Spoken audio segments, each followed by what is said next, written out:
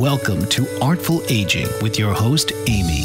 Are you a senior or a caregiver of a senior looking for support and direction? Best-selling author, educator, and expert in senior living, Amy Friesen, is here with the help you need while providing you with an important and valuable support network.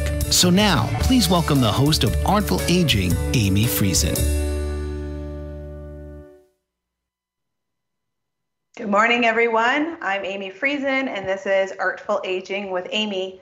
Today, we are live again from Bold Brave TV. Thanks so much for joining us.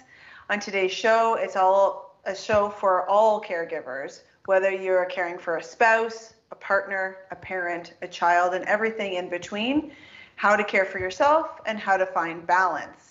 I myself am a caregiver to a beautiful 3-year-old. She's smart, loving, independent, beautiful. She's a super cutie and I love her to pieces. But she is also bold and she's clingy and she's still learning and she's on hunger strike most of the time and she's a 3 a.m. party animal.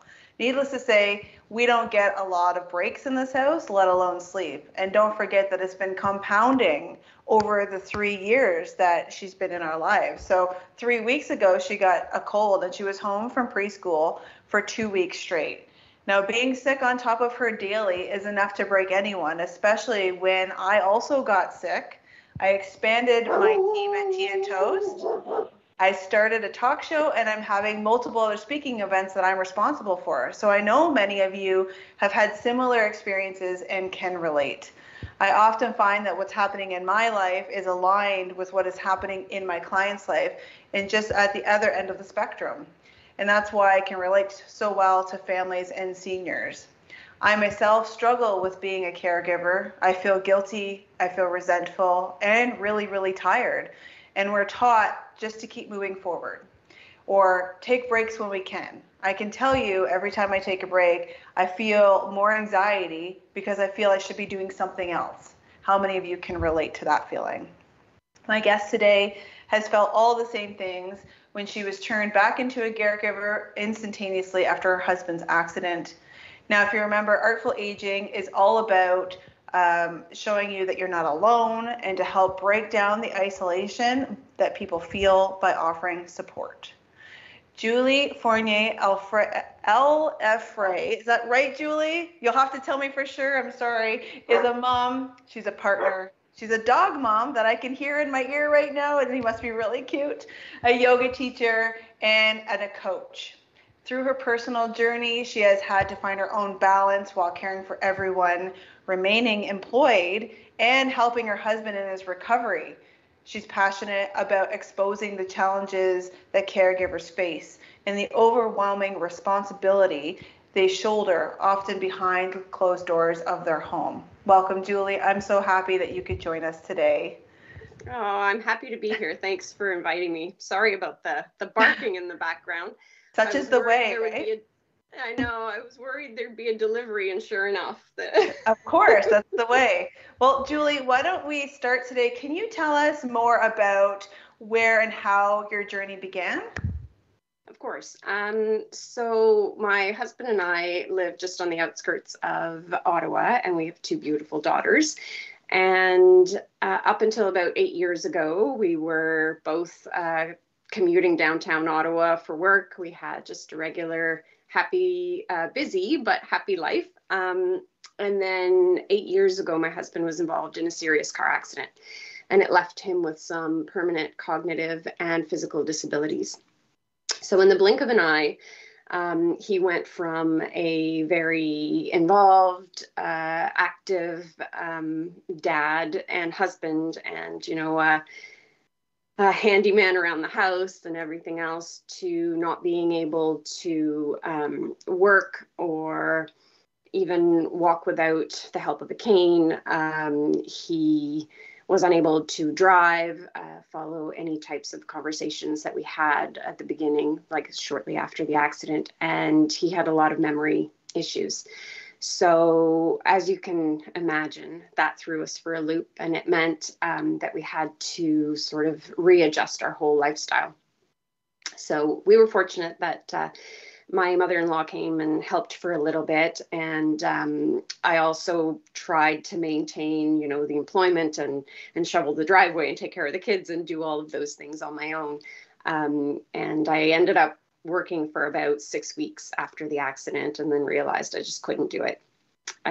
Because physically he was going to need a lot of medical attention. So physiotherapy, massage, you name it, like pain management appointments, that sort of thing.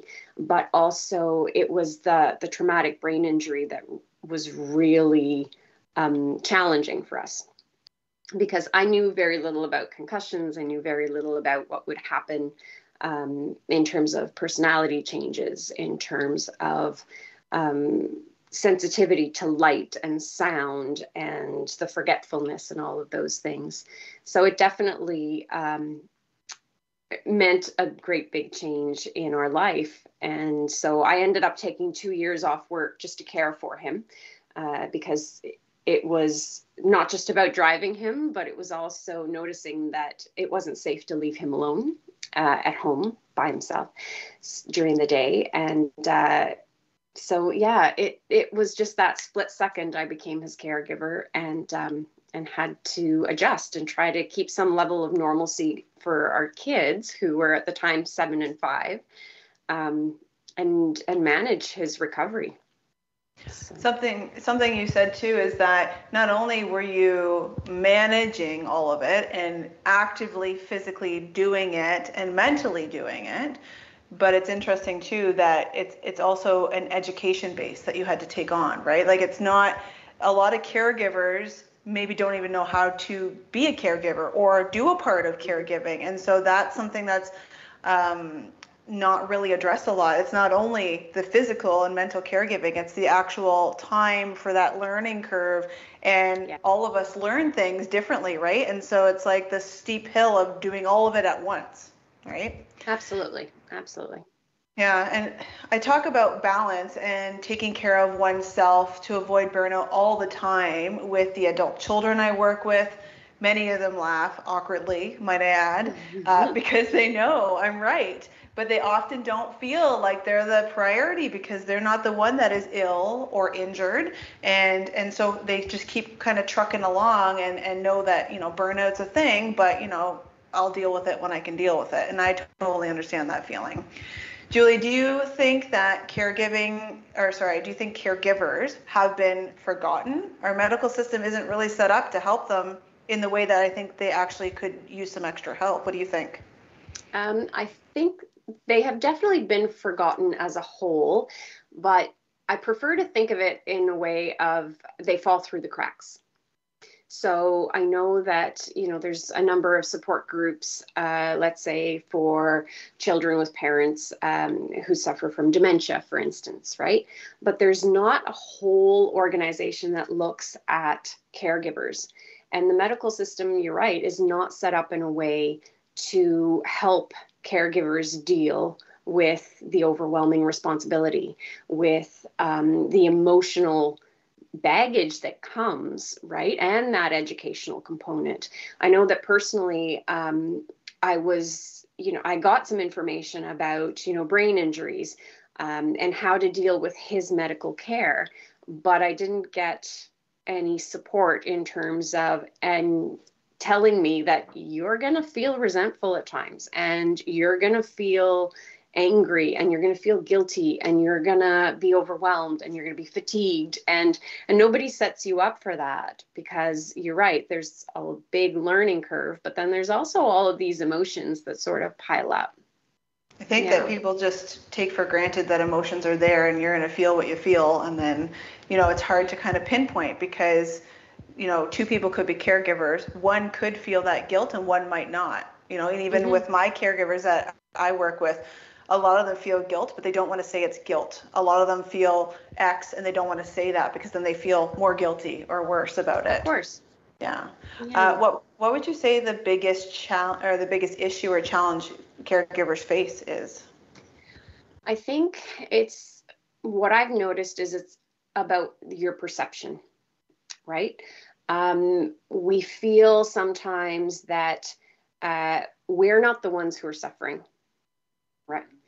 So the caregiver might say, it's the person it's my loved one whose very existence depends on me. And I'm not trying to be dramatic, but in a lot of cases, that's it, right? Their existence relies on me, depends on me. So how can I possibly stop and take some time out for me? Right. Yeah. So it's that whole perspective. And also sometimes we start to compare, well, other people are doing it. Why can't I? Oh, Right? the comparison. Yeah, let's talk about that a little bit more after the break. We've got to take a couple of minutes for a break now, but consider on the break, do you have a perspective issue when it comes to caregiving for our audience? Think about that in your own life. This is Artful Aging with Amy. We'll be right back. If you're a planner or trying to be one, Things You Should Know is a great place to start. Personal information, power of attorney info, and real estate is just a fraction of the information you can store in this fillable planner and record keeper.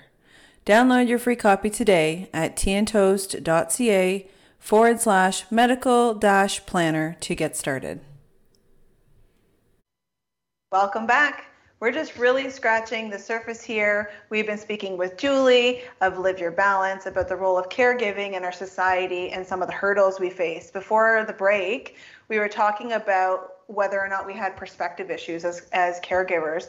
I can say I have a perspective issue. It's right what Julie was saying, that you feel that something won't exist if you're not doing it. And so how do you walk away? How do you take a break? Julie, why don't we touch on for just a second, what did you find about this? Do you have a perspective issue? Definitely. I mean, I remember thinking to myself, we don't have family in town. I have 2 small children, and I have this husband who's blacking out, falling down, who can't get himself to appointments, who can't remember half of what is going on.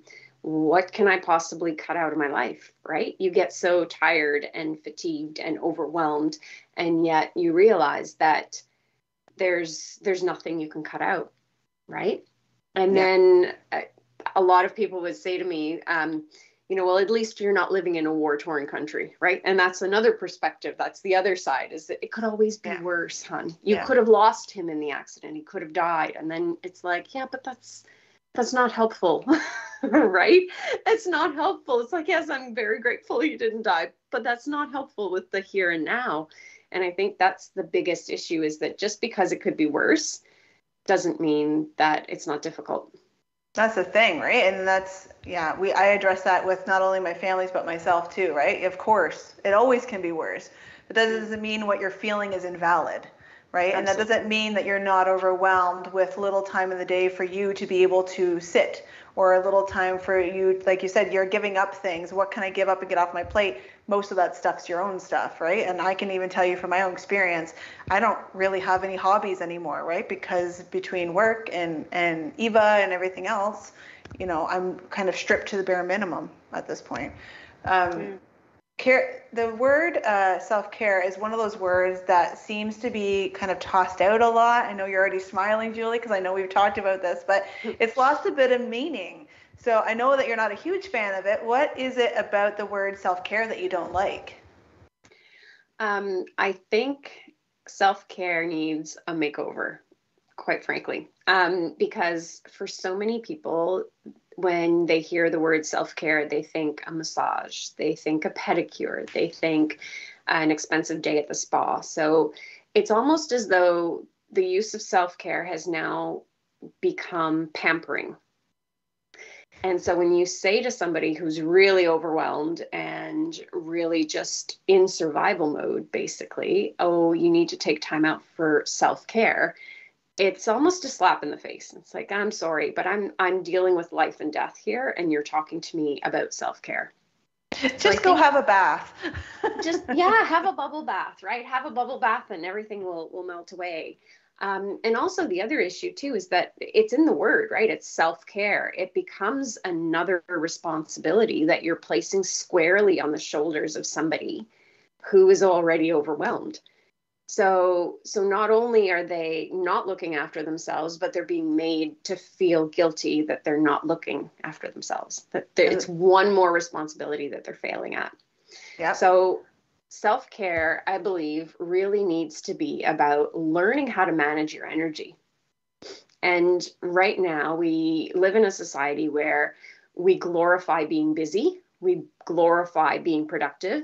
Everything is about pushing through and always doing more and always achieving more and reaching, even when you're tired, just pushing through, right? And until that stops, no one's going to be able to actually learn to read their energy and to respect how much energy they have.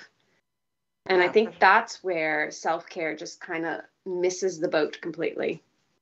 For sure, too. And then it's also, thinking about self-care, it's, the word, right? It's, where do I fit that in? Where does the self-care fit? Yeah. And just that, I mean, for me, and I try to teach this to my daughters as well, is that sometimes self-care is more about saying no to someone. It's not about having a massage. Sometimes it's about establishing boundaries and saying, you know what, I don't have time. I don't have the bandwidth right now. I don't have the energy to take on a new project. And being okay with that, right? And not attaching all of these emotions to it and saying, oh, I'm going to say no. And what's going to happen? Is it going to, ruin the relationship? That sort of thing. And sometimes self-care is about not spending time with people who drain your battery. Yeah, right? For sure. If one of the caregivers in our audience was looking for some ideas of what to do to care for oneself, do you have any suggestions for them, Julie? I think the first step is always about figuring out where your energy is and admitting that energy is finite. So my husband's occupational therapist used to have this program with points. It was a point system. So he had a number of points in the morning, and he would say, okay, if I have 5 points when I wake up in the morning and I know I'm going to a physio appointment, that's going to take, the car ride's going to take 1 point. It'll be 2 points to actually do the movements. Another car ride home, I'm depleted by the time I get home. I need to rest, right? And I know there's different theories. There's spoons, and different people use different systems. But I think the whole idea there is a good one. We don't teach our kids to learn to read their energy because it's always push, push, push, do more, right? So I think the very first step is just to say, you know what? I'm feeling depleted right now, so I can't take on as much as when I wake up and I've had a really good night's sleep. And once you start to learn where your energy levels are at, that's when you can start to say no a little bit more easily to things that you know are going to deplete you. I think that first step is... Yeah, sorry to interrupt you. I just thought that point system was really interesting because I hadn't heard that before. Yeah, I know there's a spoons theory that's quite popular as well, but you have a number of spoons, and anyway, points are the same, right?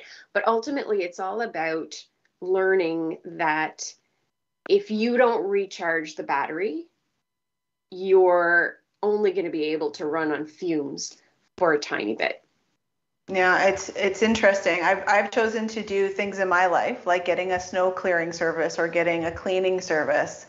And I'm doing it because I don't have any more bandwidth and I need my area to be manageable. But society as a whole kind of has a stigma, someone that's my age and my shape and my whatever should be able to do all of that. And then caregivers like myself feel even more guilty because they've farmed out this stuff trying to help, and it's not working for them. So it's been interesting for sure, but we're going to take another break. Let's think on this over the break. And a question for you is, as a caregiver, are you burned out? Have a think on it. And when we come back, we're going to talk more about burnout. It's a really hard thing to heal from. It's a really hard thing to kind of know that you're going through, but we're going to talk about it more in depth when we come back. This is Artful Aging with Amy, here live on Bold Brave TV. See you in a minute. Welcome back. I've been speaking with Julie of Live Your Balance, all about caregiving and caring for oneself, and how now I'd like to talk about I'd like to chat about burnout. My brain's got so much stuff in it about this topic that I can't direct to you, but I know that I've been burned out in the past on different occasions from work and general life, but I find now with a 3-year-old, what I would assume is still burnout feels a bit different. It almost feels more exhausted, to be honest. Julie, is caregiver burnout different than regular burnout, would you say? Well, first I'd say that any burnout is difficult. The difference, I think, is that caregiver burnout doesn't just jeopardize the caregiver's well-being, but it also jeopardizes the person who's being cared for's well-being as well. So the stakes are just that much higher when you have responsibility for someone else's care. And it's also, I find, very emotionally heavy. So I spoke a little bit about that before, that sometimes, you'll feel that guilt or that resentment, but caregivers will, depending on the position that they're in, sometimes they're grieving, right? So if a caregiver is looking after an ailing parent with dementia and they're exhausted and they're just overwhelmed with responsibility, they're grieving probably the fact that their parent is not going to get better. They're grieving the loss of time. They're grieving the way they thought their life would be or in their relationship would be with their parent. They're also really probably overwhelmed with responsibility. They want a break, but knowing that a break means that something's likely going to happen to the parent, right? So then they feel guilty. Well, I don't want to let this go, right? So there's a lot of emotions that come in there. And even if it's, a child that you're caring for, there's always this grieving of the way we thought things were going to be. So that makes it even more difficult. And it sort of compounds the physical burnout, right? Of just lack of sleep and go, and being in fight or flight all the time and really just living in survival mode, because that does something to a body as well, right? That mental burnout is such a big obstacle because other people can't see it. And so Absolutely. All you can do is try to find the words to communicate that you're mentally burnt out, but you don't have the mental bandwidth to find the words. And it's just like, it's super difficult. And even when I speak with caregivers in families, so adult children, and I say to them, I've said to them in the past, like, listen, you're grieving. Listen, like, this is how you thought things were going to go, especially, you hit the nail on the head, especially with folks who have a loved one who has a cognitive impairment. You can't see it coming as well. And so we thought X was going to happen. Now Y is having to happen.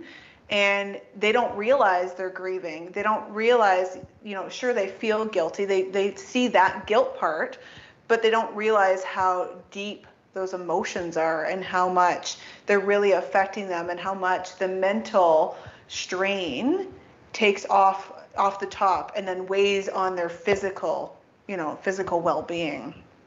Yeah, definitely.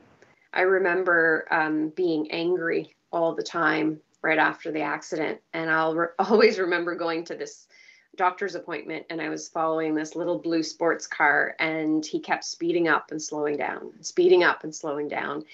And by the time I got to my doctor's appointment, I was so angry. And I could almost see the headlines in my head, right? Yoga teacher has a fit of road rage and attacks little old man driving blue sports car, right? and it was just like, oh, wouldn't this be great? But I was angry. And I was no fun to be around with friends. And I was completely isolating myself because it was just so heavy emotionally. And I knew I was no fun to be around. And I was grieving. And I remember my doctor saying that to me. You are grieving and it's going to take a while. And you're angry because this is not the way you thought your life was going to be. And that's really real. And that's really heavy. And people forget sometimes, right? Because when you're in survival mode, it's all about, I need to get this done. I need to get groceries. I need to make sure everyone's fed, make sure everyone's in bed. Like, it's all task oriented. And we tend to forget and push through that emotional heaviness until it catches up with you. Well, people think, like, when they think grieving, they think, oh, somebody died, somebody passed away, therefore grieving happens. But most of the grieving I see is actually when people are alive, and when people are in a situation where, again, like they thought something was going to go one way and it went another way. Even to your point about not being any fun, I definitely am not as fun as I used to be. I'm just going to put that out there, right? And it's like, I isolate myself as well because, one, I'm not as fun as I used to be because of all the extra stuff. And two, I don't have energy for small talk. I don't have energy to put anything but yoga pants on and go out the door some days. And I don't want to be in an environment where I feel extra uncomfortable. Plus, I'm a no fun person. So it's a cyclical thing. And how do you get out of it, right? And you're always trying to put one foot in front of the other, like we were talking about, but it's a long process. And like I said before, I've been burnt out for years, and I feel like it kind of comes and goes depending on your load of what's happening. But those lows are low. Yeah. Mm-hmm. Yeah. Did you find that it, like, even with, I don't know, it's hard to explain, to our viewers, but I'm sure that a lot of them are kind of in the same situation and they don't realize that they've been in this grieving scenario, and how do they address that, right? So we're going to talk about this a little bit more after the break. We'll go to a break now, Julie, and we'll talk about prevention, which is one of my favorite topics, as many of our viewers know. It's really hitting home with me today. As you can see, I'm just being open and real with our audience, with Julie, because I think that the more times people are open and real, the other people can get help from it. So I know that after the break, again, Julie and I are going to talk about prevention. We're going to keep this conversation going. So this is Artful Aging with Amy. We're coming to you live on Bold Brave TV. We'll be back in a few minutes. Hi, everyone. Welcome back to Artful Aging with Amy, where we've been talking about caregiver perspective, self-care, and burnout with my guest, Julie. Julie, let's talk about prevention. What are some of the ways that caregivers can prevent burnout? The very first step that I would say is the most difficult, and I think it has to do with establishing boundaries. And it's super difficult for caregivers because boundaries require you to recognize your own worth or your own value as much as the other person's. And as caregivers, we've already said that's really difficult because sometimes that somebody else's well-being, at minimum, depends on you. So trying to really acknowledge that if I don't recharge my battery, if I don't fill my own cup, they're going to suffer as well. That's the first step. And then it's all about, I think, finding a way to pause. So for me, yoga has been my saving grace. And for the first 2 years after my husband's accident, I had 1 hour a week. And that was my 1 hour a week where everything was taken care of. I knew he wasn't going to leave the house. The kids were in bed. It was an 8 to 9 yoga class on Tuesday nights, and that was my saving grace. And for me, it wasn't about necessarily, the exercise part of it, but it was just about stopping and pausing. So prevention for me has always been reading your energy levels, knowing when you're starting to get depleted, and knowing enough and feeling it in your body and knowing enough to stop and pause. And sometimes it can be just taking 5 deep breaths. And it's hitting that pause button, right? And just being able to say to yourself, you know what, I am going to just sit here for 5 deep breaths and not worry about the fact that we're running low on milk in the fridge, or I've got to do such and such, or I've got to wash the laundry for the kiddo for the next day. It's about just taking a little bit of time, getting in touch with your body, realizing how you feel, acknowledging that, and respecting that, and then doing something to help you refill the cup. I find it's difficult with, I meditate and do a little bit of yoga as well. And it's when I first started meditating, your brain doesn't shut off. And so what I had to do for the first bit, and I don't know if it, it might not be common practice and it might be frowned upon, but what I had to do for the first bit is literally have a pen beside me and a piece of paper. And if I couldn't get it out of my brain, I felt like it was better to write it down quickly so that I could release it, because I knew that it would just cycle in my brain all the time. And so that, I think, is one of the reasons a lot of people don't meditate, because they feel like they can't shut off their brain. But it's like a chicken or egg, right? You meditate so you can learn how to shut off your brain. But if you don't meditate, then you'll never get to a point. So I'm still working through it myself. There's definitely 1 minute here and there where I'm not thinking about 12 million things, but it's few and far between. And it's literally just keeping the practice going every single time so that, you can build on it, whether it doesn't have to be perfect. You just have to save the space for it. Wouldn't you agree? Yeah, I would. And I'm glad you said that, actually. I teach meditation. Sometimes I have different workshops, but the first thing I ever say to anyone learning to meditate is that it is impossible to shut off your brain. Your brain is programmed. That's his job. The brain's job is to think thoughts. And what you are working towards in meditation is to observe the thought and not jump on the thought and start to follow the thought into the next one and the next one. So quite often, and that's what I practice when I do my yoga practice, and that's what I always say to my students when I start a yoga class, is that notice the thoughts, observe them, and then just say, that's interesting. But right now I'm doing something else. Let it go. And just sort of push it out of your head. And that's the practice. It's the practice of knowing that you are going to think those thoughts, but you need a break, and you need to not follow it to the next one to start to plan.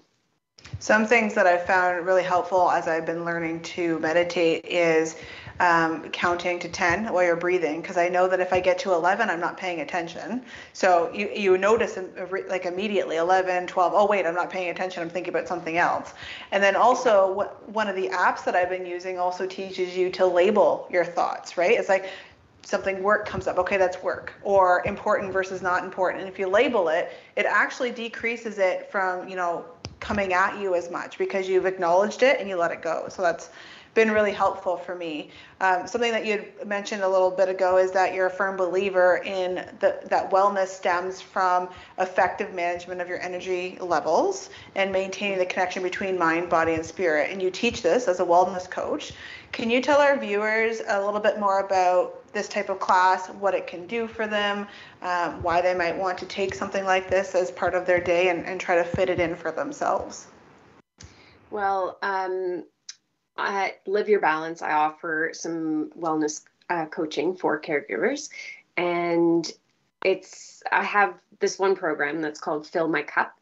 And it's an 8-week program, and it's all about filling up your cup, recognizing your limiting beliefs, setting boundaries, learning how to ask for help.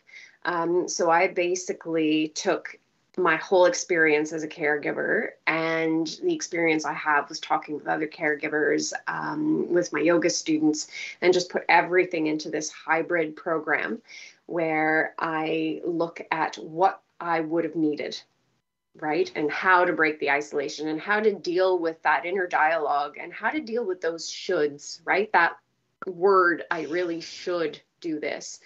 And how to really break that down and figure out, where does that come from? And is it really life and death? And reprioritizing and trying to find those little pockets of time where you can press the pause button. So in my yoga classes, I teach in studio, and I also have at times some series that I offer virtually, but I always really stress the fact that it's not about getting a pose right. It's not about perfection. It's not about achieving. It's about really just feeling and letting go of expectations and just being okay with being you at that time. And I think that is a huge part of managing your energy. I couldn't agree more, and I really appreciate you coming on today. This has been terrific information. Thanks so much, Julie. I really, like I said, I went through our notes before, and it really got me. So thanks so much for coming on. Thank you.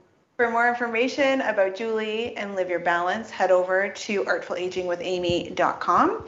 After the break, I'm going to share my top tips from today. You don't want to miss it. You've been enjoying Artful Aging with Amy here live on Bold Brave TV. See you in a minute. Are you and your family considering senior living options, but you're not quite sure where to start? In my best-selling book, Breadcrumbs Piecing Together the Retirement Living Industry, you will find tips and strategies for navigating the entire journey. Whether you're needing help with understanding the basics or strategies to help a loved one with dementia, it's all inside. Head over to teaandtoast.ca/ebook to pick up your copy today. Hi everyone, welcome back. I've got to say this has been an emotional hour for me. I know there are many others out there that probably feel the same way. I'd love to hear from you in the comments below our video. If you found today's information helpful, please go ahead and comment under the video or give us a thumbs up. I'd love to hear your thoughts and open up a conversation about this. And tell me, what are you going to implement in your life going forward as a caregiver? I know I'm going to be working on getting out of the should trap.